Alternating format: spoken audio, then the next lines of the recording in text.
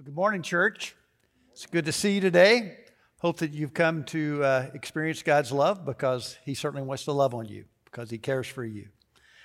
If you've ever run a distance race, I realize some of you have and some of you haven't, but like a marathon, there's phases of those races. I've done one marathon in my life, and when you come there, everybody's real excited. You know, you've trained, you prepared for this moment, you got your little number on your shirt, you're all set to go. And this particular race, there was a couple thousand people, and everybody's equal and everybody's the same. And then we start, and then you realize everybody's not equal and the same. Some of us are back in the back of the pack. But you begin the race, and it's joyous. The sun's shining, your heart's beating. It's just, you plan for this. It's exciting. But there comes a point in the race where it changes. Sometimes it's several miles in. A marathon, it might be at the 20-mile mark or the 21-mile mark. If you're not in very good shape, it might be at the 500-yard mark, But all of a sudden, every step becomes drudgery. And you think, can I take one more step? I want to finish this race. I remember when I ran my marathon, it was on a Sunday. And I skipped church to run that race. So I had to finish, and I'm thinking, how am I going to do this? It was drudgery. Runners call that the wall. And it's at the wall that races are won and lost, finished or abandoned, The desire to quit is enormous at that time. The start of the race is enjoyable. It's exciting. It's easy. But finishing the race is hard. It's ending well that's the glory. Finishing well is what really counts. So, what is the wall in our human experience? If you're not a runner, what's the wall in the human experience? I believe the wall is at the point of shattered dreams, at the point of the pain in our lives. In my first pastorate, 23 years old, had shared all of my wisdom quickly, and then I'm trying to survive each week for a while. And I remember that the week for me went in two phases of anxiety. From Monday to Wednesday, my anxiety was I had to do the Wednesday night Bible study. And in this little church of I started out about 50 people, there were 9 or 10 retired ministers in the church. And so I'm leading them in Bible study. And so I'm petrified every Wednesday night. As soon as that was over, before I could hardly breathe a sigh of relief, the anxiety level for Thursday to late Saturday night started to have a sermon for Sunday. And it was petrifying to me. And I remember in that second phase of anxiety on a Thursday night, Cal called. He was the chairman of my trustee board. He said, "Pastor, you need to come quickly. A 15-year-old boy from our church has hung himself in his parents' garage." In my years of seminary, they didn't give me the manual to tell me what to say at that particular moment. 40 plus years later in ministry, I'm still looking for that manual. I thought about all the people that I've known who have had their dreams shattered and their lives shattered, and there's lots of them. I thought about a 33-year-old mother. She and her husband adopted 2 little girls from Japan, beautiful girls. And one of the girls they discovered had cancer, and we were really concerned. She went through treatment, came out fine, did wonderful. But in the course of that treatment, they did an exam on the mom, and she had cervical cancer, and it was advanced. And I remember sitting by her bedside, and I saw that desperate question in her eyes I've seen so many times. What's going to happen to my girls? What happens now? What do I do when my dreams are shattered? I thought about Jim and Karen. They were people in my first church I pastored. I've known them for over 40 years. Great folks. And they were coming to retirement age. And they bought a little log cabin in Tennessee that they've been fixing up for the last few years. And they'd just been up there fixing the cabin. They're on their way back to Florida and in Macon, Georgia on Highway US 75. You know how that traffic is around there. It lines up. There's always construction going on. And so they're stopped. A trailer truck can't stop. Slams into their car, shoves them into the concrete abutment. Karen's okay. She's shaking up, but she's okay. Jim breaks his neck and snaps his spinal cord, paralyzed from the neck down. And all of a sudden, Karen is with Jim in the middle of COVID. Friends can't come into the hospital in a place they don't know. And Karen messaged Brenda and talked to her about, I don't know what to do. I don't know what to do. The list goes on and on. Max Lucado calls it the fog of the broken heart. You peer desperately into the future and you can't see it. You don't know how it's going to work out. Carlo Corretto calls it the dark night of the soul. Whatever you call it, all of us have or will experience it at some point in our lives. You have a great job, your pension's looking pretty good, and then the market crashes and all of a sudden you're in trouble and you get laid off. Your life mate of 50 years, you celebrate that wonderful anniversary and then suddenly they're gone and you're alone. People who once had dreams, they're now trapped in a world of desperation and frustration, sense of hopelessness. John Ortberg writes that suffering always changes us, but it doesn't always change us for the better. Sometimes it doesn't. For the past 8 weeks, we've been looking at healing choices. Choices that we make that help us become the person God wants us to be, help us discover His purpose for our life, and help us to become the witness that He desires for us to be. And today's healing choice, the last one, is one of the most important ones. It's the choice to share my story. To share my story of pain, to share my story of brokenness, so that someone else can find the hope that I've found in Christ and the difference that He makes. Our scripture, the last beatitude, is found in Matthew chapter 5, verse 10. Blessed or happy are those who are persecuted because of righteousness, for theirs is the kingdom of heaven. The big truth that I want you to take home today is God does not waste our hurt. He doesn't. He doesn't waste our hurt if we surrender it to Him. But the big truth also raises a big question. Why does God allow pain and suffering in the first place? That's one of the major questions. If you've ever tried to lead somebody to Christ, what's one of the first things they say to you? How can a good God allow this to happen to my grandfather, or this happened? And, how can God allow pain and suffering in the world? Adversity is no respecter of persons, is it? Steve Jobs, multi-billionaire, founder of Apple, still could not buy off pancreatic cancer. It's the great leveler for all of us.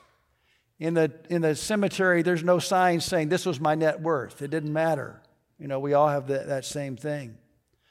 The question of the why of suffering is always one that must be confronted in our life of faith. It's important to know something about that.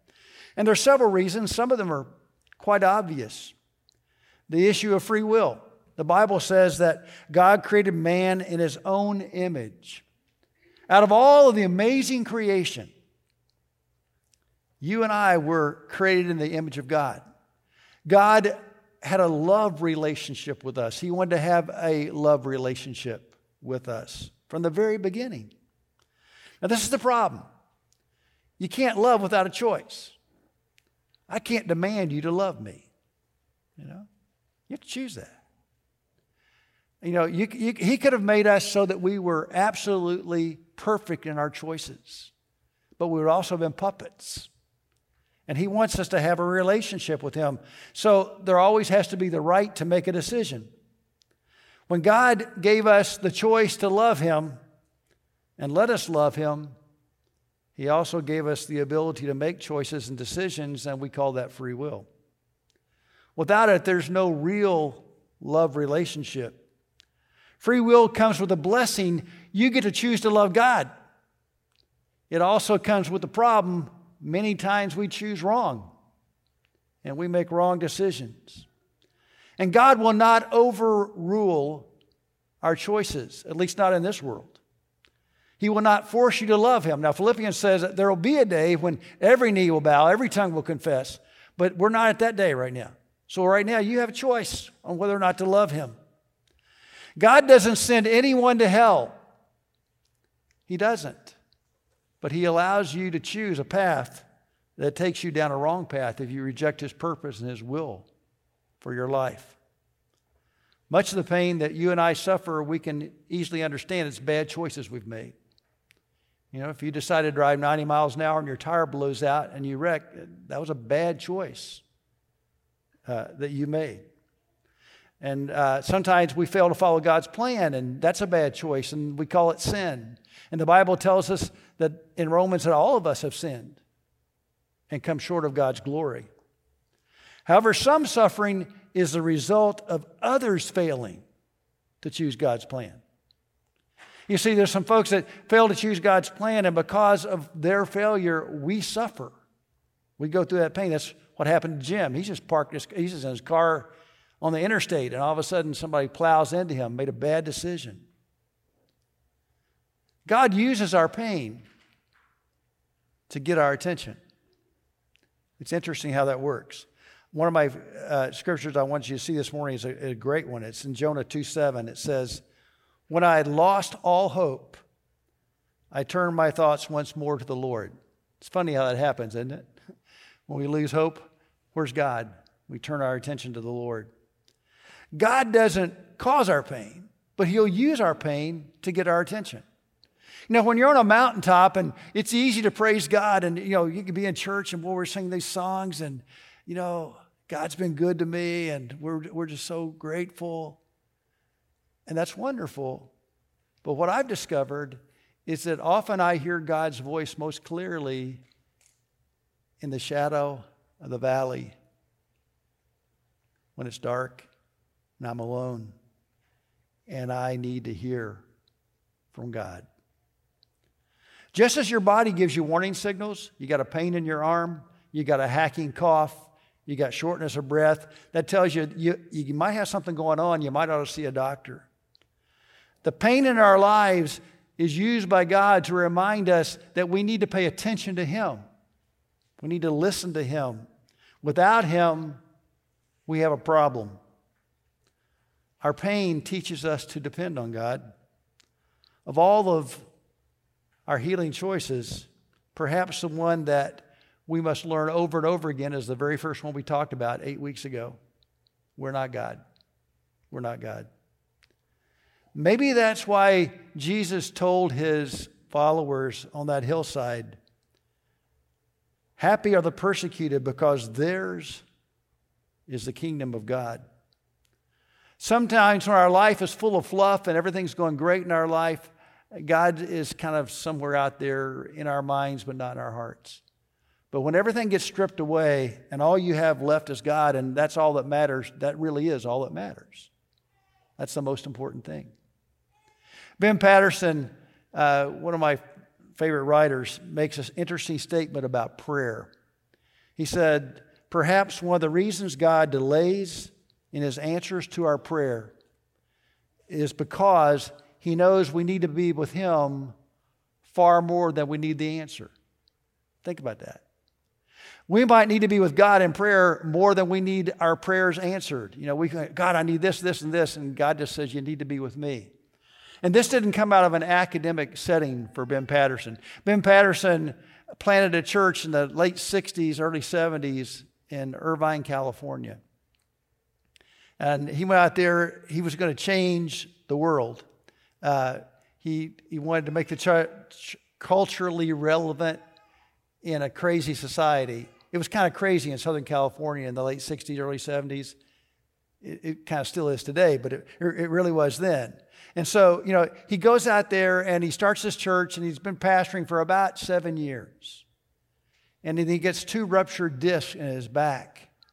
And he's flat on his back, and he goes to the doctor and he goes, "Okay, you got 6 weeks that you can't do anything. You just got to lay and take medication, and then we'll decide if we have to do surgery. And the only place he could be comfortable was laying flat on his back on the floor. And he loved to read, but because of his medications, he couldn't focus very well with his eyes. And so basically, he felt like he was useless to the church. He goes, what can I do? So he asked his wife to bring him the church directory, and he started praying through the directory for each family every day. That process would take him 2 hours every day. And when he was finally getting better and ready to go back to work, he was talking to the Lord, and he said, Lord, I'm really going to miss our time together. It's been sweet to have that just uninterrupted time and to just be able to talk to you about all these people in the church, but now I got to get back to work. I'm going to be busy. And he said the Lord spoke to him and said, stupid. That's what he said. Ben, it's stupid. You have the same 24 hours in your day when you were lying on your back and when you're going back to work. The difference is when you go back to work, you feel like you're in charge. When you're sick, you know that I'm in charge. And that's what we need to learn. God uses our pain to remind us that we must depend on Him. But it's the last part that kind of amazes me. God uses our pain to help others. He uses our pain to help others. That may be the most surprising thing about pain to me. God never wastes our pain if we surrender it to Him. One of my favorite Bible characters is in the Old Testament. His name is Joseph. You may remember Joseph. He's one of 12 brothers. And he was the favorite. Now, as parents, we're taught you're not supposed to have favorite kids. But obviously, Joseph's father, he was his favorite. He made him this beautiful coat, and the brothers weren't really happy about it. And then Joseph wasn't the brightest guy in the world. He had this dream about his brothers and his dad bowing down to him, and he told them the dream. You know, just keep it to yourself. But that really made the brothers mad. And they wanted to kill him. There's one brother that had a little better idea. He goes, let's not kill him, let's sell him. You know, at least get a little money for the deal. And so he gets sold into slavery in Egypt. For a while he does well. And then you remember he had the whole thing with Potiphar's wife and her false accusations. He ends up in prison. While in prison, he interprets some dreams. And, you know, and he tells them, go tell them, remember me. Tell them who told you the interpretation, the correct interpretation. But then it's interesting what it says. After a period of time. That's so true of God. Often when we pray, there's a period of time. There's a waiting time before God answers our prayers. And so there's a waiting time. He finally gets set free. He becomes the second most powerful guy in Egypt. There's a huge famine, kind of like the Great Depression. And for the first time, he's in a position where he can get even with his brothers. Because everybody's starving and they're all coming to Egypt to get food. There's this reoccurring theme in Joseph's life. God doesn't prevent him from being hurt. He gets hurt a bunch of times. But God does provide opportunities to use his hurt. The amazing thing is that Joseph doesn't surrender to bitterness and anger as many of us might. Instead, he traces God's hand in his path. Listen to these verses. God sent me ahead of you in Genesis 45:5. And then it says in Genesis 45:8, it was not you who sent me here, but God. In other words, you had nothing to do with this. Your brothers, or you may think you caused this, but no, this was God's doing.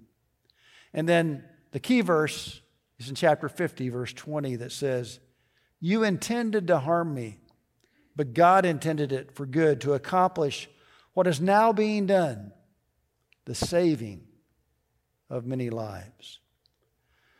Most people, I've discovered, are not impressed by our power and expertise. You know, how many degrees do you have? How much wealth do you have? And we try to wow people. What I discover is most people are touched by our brokenness and our honest stories. when we say, this is who I was, this is what happened to me, and this is how God redeemed me. There's something powerful about that testimony. That's why it's so important that we learn to share our redeeming story from God. Even if it's not finished yet, even if you're still in the broken part of it, as most of us are at some point. When I arrived in Monroe City, little town in southern Indiana, a year ago, where I was the TIPS pastor, I was there for a year. Monroe City is one of these really hot spots in the world. There's not a stop sign, and there's not a stop light, and there's 500 people in this town.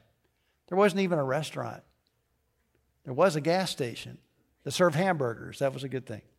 But in this little town, the church that I served was the biggest church. They had about 200 people. It was a beautiful building. And they told me, we're going to have a Bible school. And the Bible school is going to be the week after public school lets out. And it's going to be from 4 to 6:30 in the afternoon. I'm thinking, two bad things here. Look, right after school lets out, all the parents want to go on vacation. They've been, they want to take off. And 4 to 6:30, that's right during people get off work and they're fixing dinner. Can't think of a worse time to have a Bible school. And they said, and expect 100 kids. There's 500 people in the town. And so I'm thinking, you're crazy. And I was right. It wasn't 100 kids, it was 150 kids. They came out of the woodwork. I couldn't believe it. And I was so amazed at how organized this Bible school was and how well it was done. But I was especially impressed with, they had an animal theme, and so they had these 5 animals that were carved out of plywood and hand painted. They were beautiful. And they're really works of art.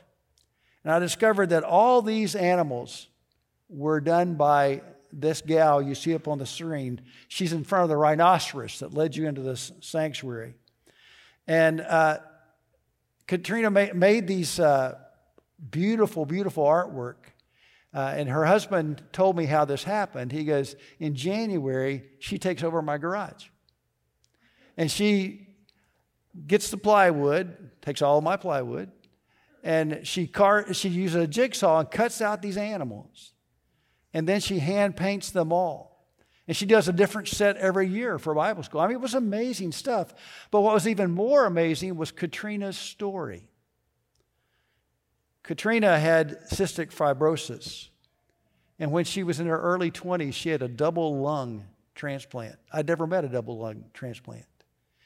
And when she got home from her transplant, within a few weeks, she and her husband adopted their first of 2 beautiful children that they've adopted. One of them she's holding there. Every few months, Katrina has to travel to St. Louis from Monroe City to have her blood checked, to have her breathing function checked. And during flu seasons and those kinds of times, she has to be incredibly careful because any kind of infection or stuff could, really hurt her with her lungs. And so this time of year with this virus is extremely dangerous. And I was amazed to find out that once again, she made the props for the Bible school and had them ready.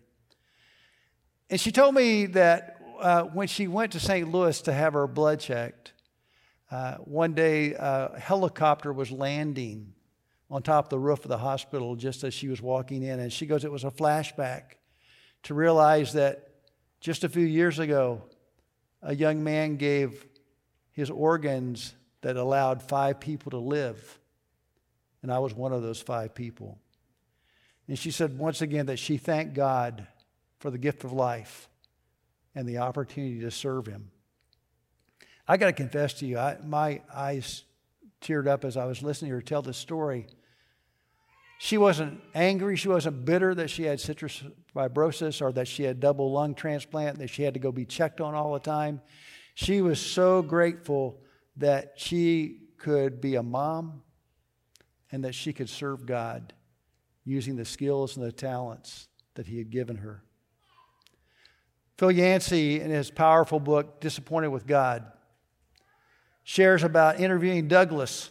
Douglas was a very successful guy, and he felt called to ministry, not just any ministry, to urban ministry among the poorest of the poor. And so they started this ministry, and as they're having the ministry, his wife gets sick. She has a lump in her breast. They discover she has breast cancer. She can't keep food down. She loses her hair. It was just a really hard time. And one day, his wife and his daughter and he are driving, and a drunk driver hits them. His wife is okay. She's shaken up. His daughter breaks her arm. But Douglas hits the steering wheel of the car and has severe brain trauma. He never knows when headaches are going to strike. They can come at any moment. He couldn't work a full work day anymore. Sometimes he was disoriented. He got forgetful. He had to have assistance going up the stairs. All of his life, he's loved books, but as he couldn't focus, he had double vision, so he could only read a page or two at a time. So when Phil Yancey went to see him with his book, Disappointed with God, he expected to find a guy really disappointed with God. And he was shocked that wasn't true. This is what he said: I don't feel any disappointment with God. With my wife's illness, the accident, my physical problems, I've learned not to confuse God with life. I'm no stoic. I get angry and curse the darkness, all the stuff that has happened to me and my family and the unfairness of it and the grief and the anger. But I'm convinced that my God is also angry at what's happened to me and the pain that I've gone through.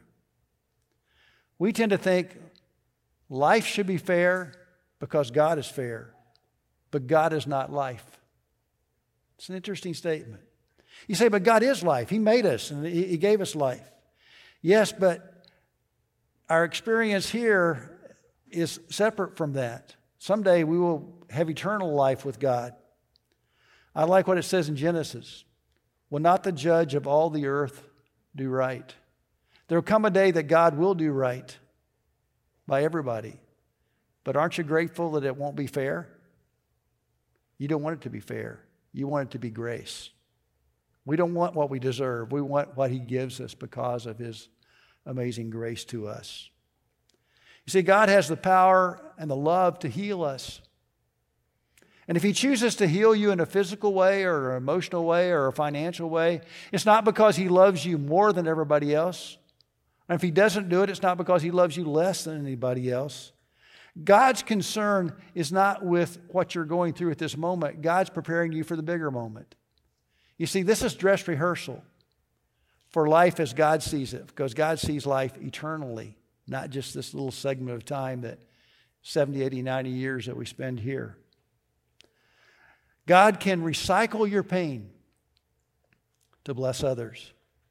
You have a story to tell. And you can choose to ignore your pain. You can allow your heart to be bitter about your pain, or you can release your pain to God and allow Him to use it to bless someone else's life and to encourage them as what they're going through.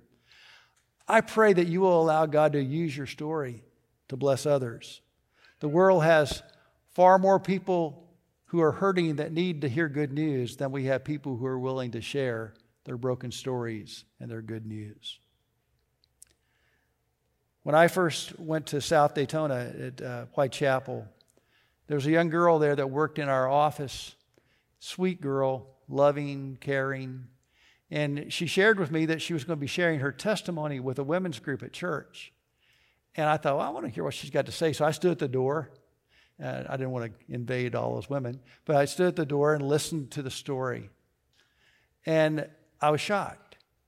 She shared a story of brokenness, a story of abuse as a young girl by a family member, and all the pain and suffering that she went through. And I'm thinking, wow, I never knew that.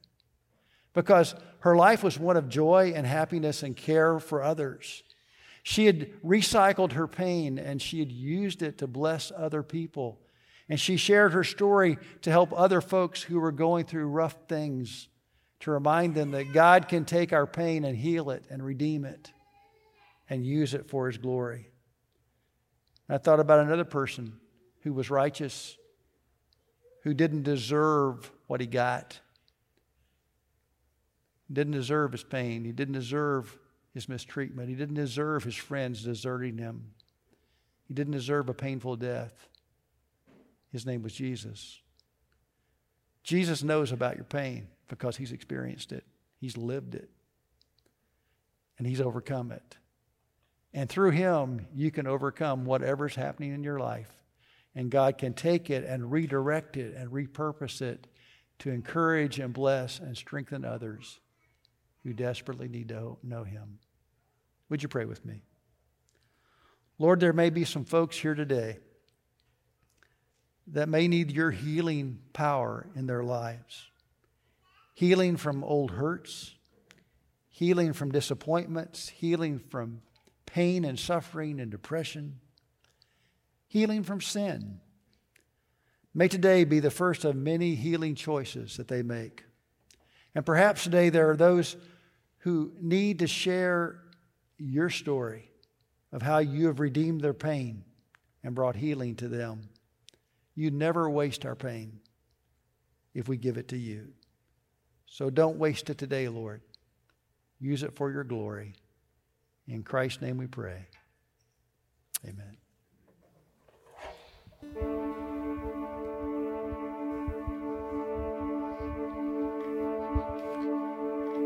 Let's take this time to respond to what God's been saying to us, both individually and as a church. Let's go ahead and stand.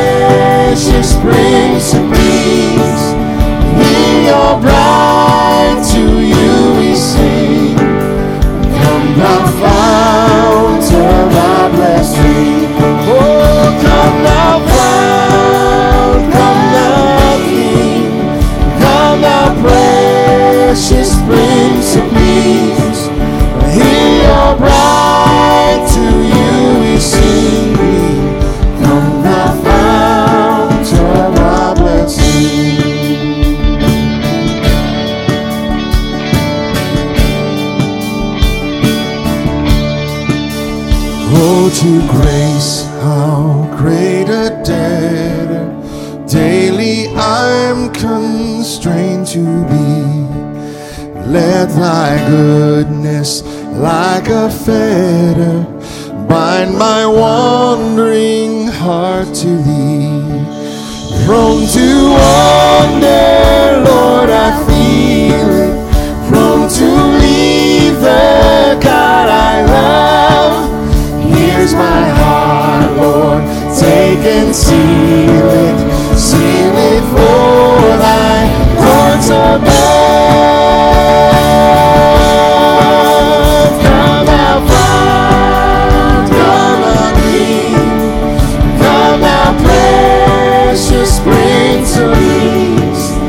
Hear your bride, to you we sing. Come thou fount of our blessing.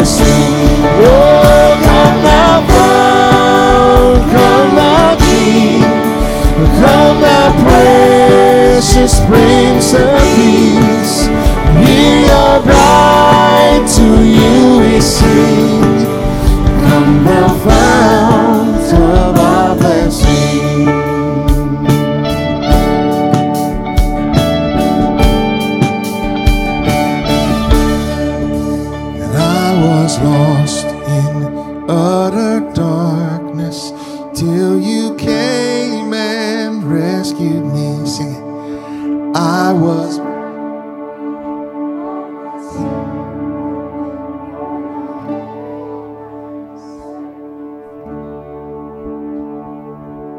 Thank you, Lord, that we've been set free. Thank you, Jesus. Because of you, we have freedom, we have hope. We have a hope of a future with you. Thank you that our story, the main character is you. The center of our story is you. And Lord, may we tell our stories boldly and proudly, all the scars and the hurts and the wounds and all, so that we can be a testimony to others, Lord. Oh, Lord, help us not to get so discouraged by life, to question who you are and what you've done for us. And Lord, thank you for the choice that we have to allow you to heal us and redeem us and deliver us out of darkness into your glorious light. We thank you, Lord Jesus, for who you are. And we thank you for who we are and who we are becoming in Christ. And it's in Jesus' name. And everybody said, amen. God bless you, church.